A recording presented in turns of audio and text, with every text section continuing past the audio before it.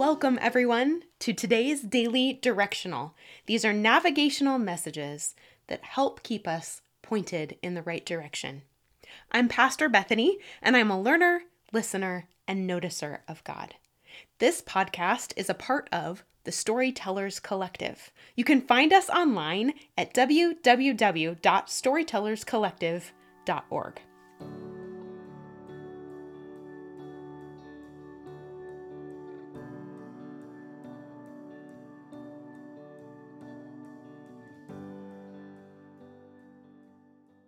Well, good morning, friends.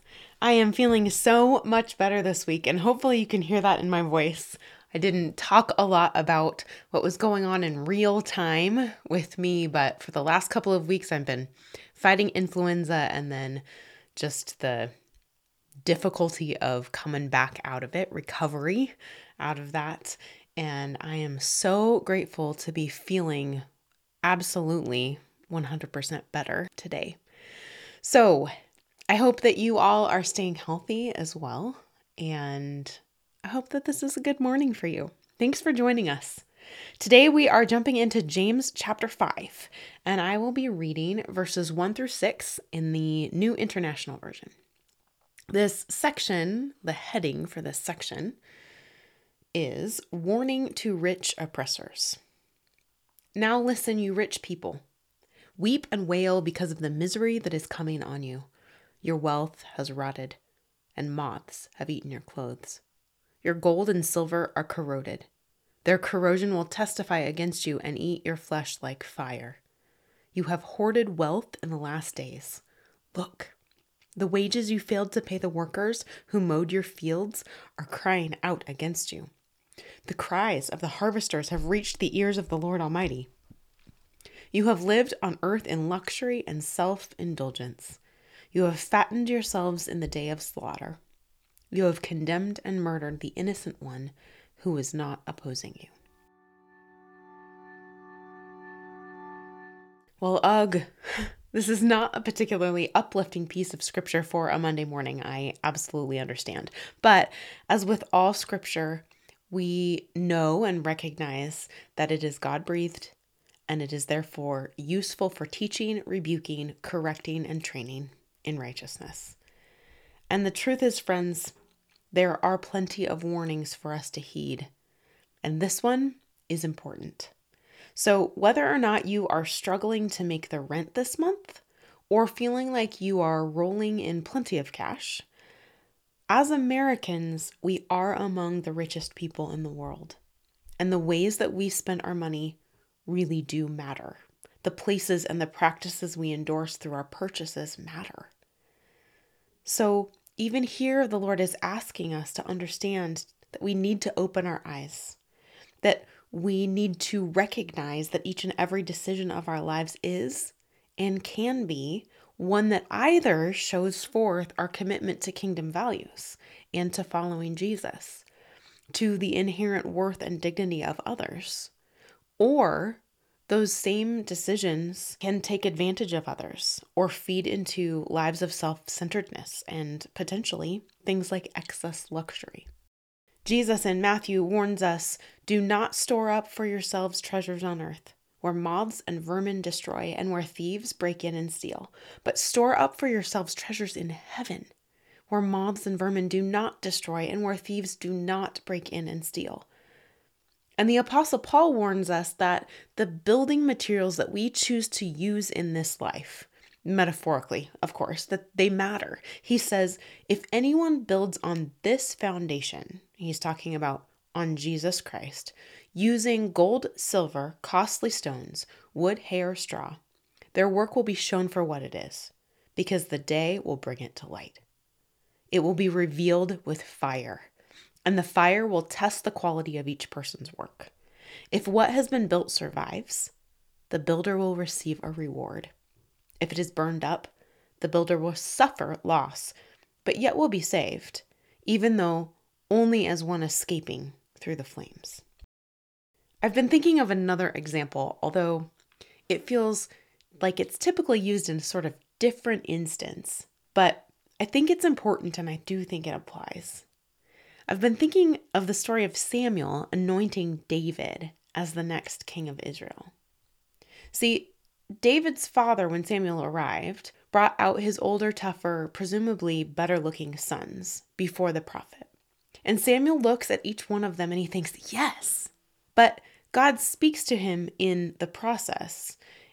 With that very, very first son, God says, do not consider his appearance or his height, for I have rejected him. The Lord does not look at the things people look at. People look at the outward appearance, but the Lord looks at the heart. And eventually, this warning and wisdom from the Lord directs Samuel to Jesse's youngest son. He's one who's not even called originally because he was so far off in the fields tending the sheep. But do we hear it? Do we understand? Our God looks at things differently. He considers our lives differently from the culture around us. Instead of looking at outward appearances, God looks to the heart. So, back to our passage for today, God's goal for us is to become his righteous ones. He wants to transform us into perfectly holy and mature followers. And part of this process involves learning a new set of priorities and practices. That not only involves our inner selves and our character, but also the way that we live and that we move within the world. Jesus desires us to be those who love our neighbors so well that we absolutely refuse to take advantage of anyone.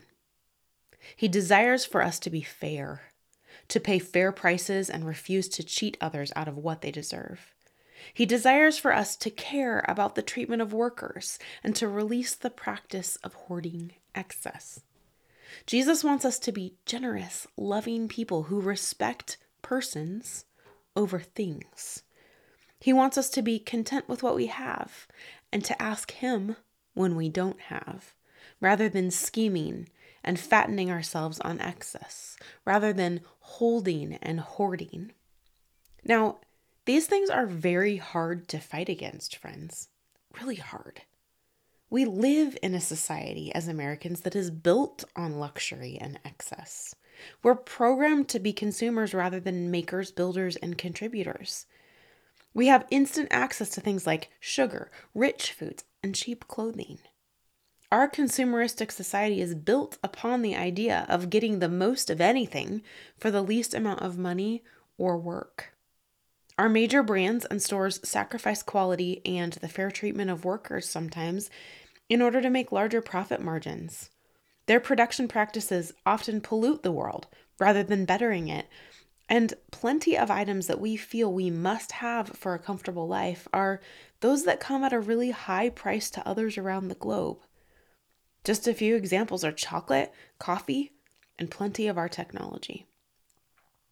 And the hardest part of these things that I'm speaking about is the practices are so often mostly hidden.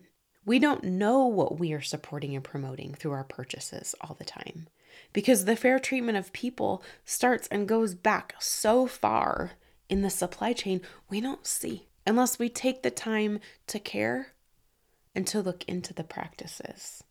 And unfortunately, friends, very deep within me, I feel as though even so, we are without excuse. See, God cares about all people and creation, our world and our environment. He's the protector of the poor and the innocent. He knows the best way to live. And it may feel uncomfortable and often like sacrifice. I know it doesn't look or feel glamorous, and it doesn't get us ahead. But this kind of righteous life does look beyond the surface and into the heart of both people and business practices. It stretches out toward equity, love, and protection of the vulnerable. It refuses to remain at the top because, like James taught us way back in chapter 1, believers in humble circumstances ought to take pride in their high position, but the rich should take pride in their humiliation, since they will pass away like a wildflower. For the sun rises with scorching heat and withers the plant. Its blossom falls and its beauty is destroyed. In the same way, the rich will fade away even while they go about their business. Psalm 103 tells us, "The Lord works righteousness and justice for all the oppressed." So friends, take heart today if you are feeling lumped in with those of whom someone is taking advantage. Our God is your defender. He works justice for you. And on the flip side, may we all stand forewarned that our God works righteousness and justice for the oppressed. So may we be careful not to take advantage. Friends, pray for each purchase that you make today, this week, in the coming months and years. Ask the Holy Spirit to guide your generosity and slow down. I know we don't wish misery on any one of us, but rather, God wants joy and blessing to be extended and poured and lavished upon us. So may I pray for you and for me today. Father, Son, and Holy Spirit, we thank you for the way that you teach us each and every day through your word. The way that your Holy Spirit is alive and vibrant in each one of us and ready to be our compass, our navigation system, to show us which way to go. Jesus, give us the kinds of hearts and souls that are tender to your movement and to a sense of your love. Give us eyes that see beauty in the people around us, the inherent worth and dignity of every single person on this globe. God, we need your help. We need your wisdom in how we spend our time and our resources and our money. And we want to be those who look out for the vulnerable. We want to be those who are careful not to take advantage of the innocent. But instead, Lord, help us to be full of your righteousness and your justice. Help us to treat people fairly, to pay people fairly, to be generous with who we are and what we have. Because we know that we are your children and that you promise to take care of us no matter what. Lord, bind us together in community as people who know how to love and care for other people. It is in the name of Jesus that we pray. Amen.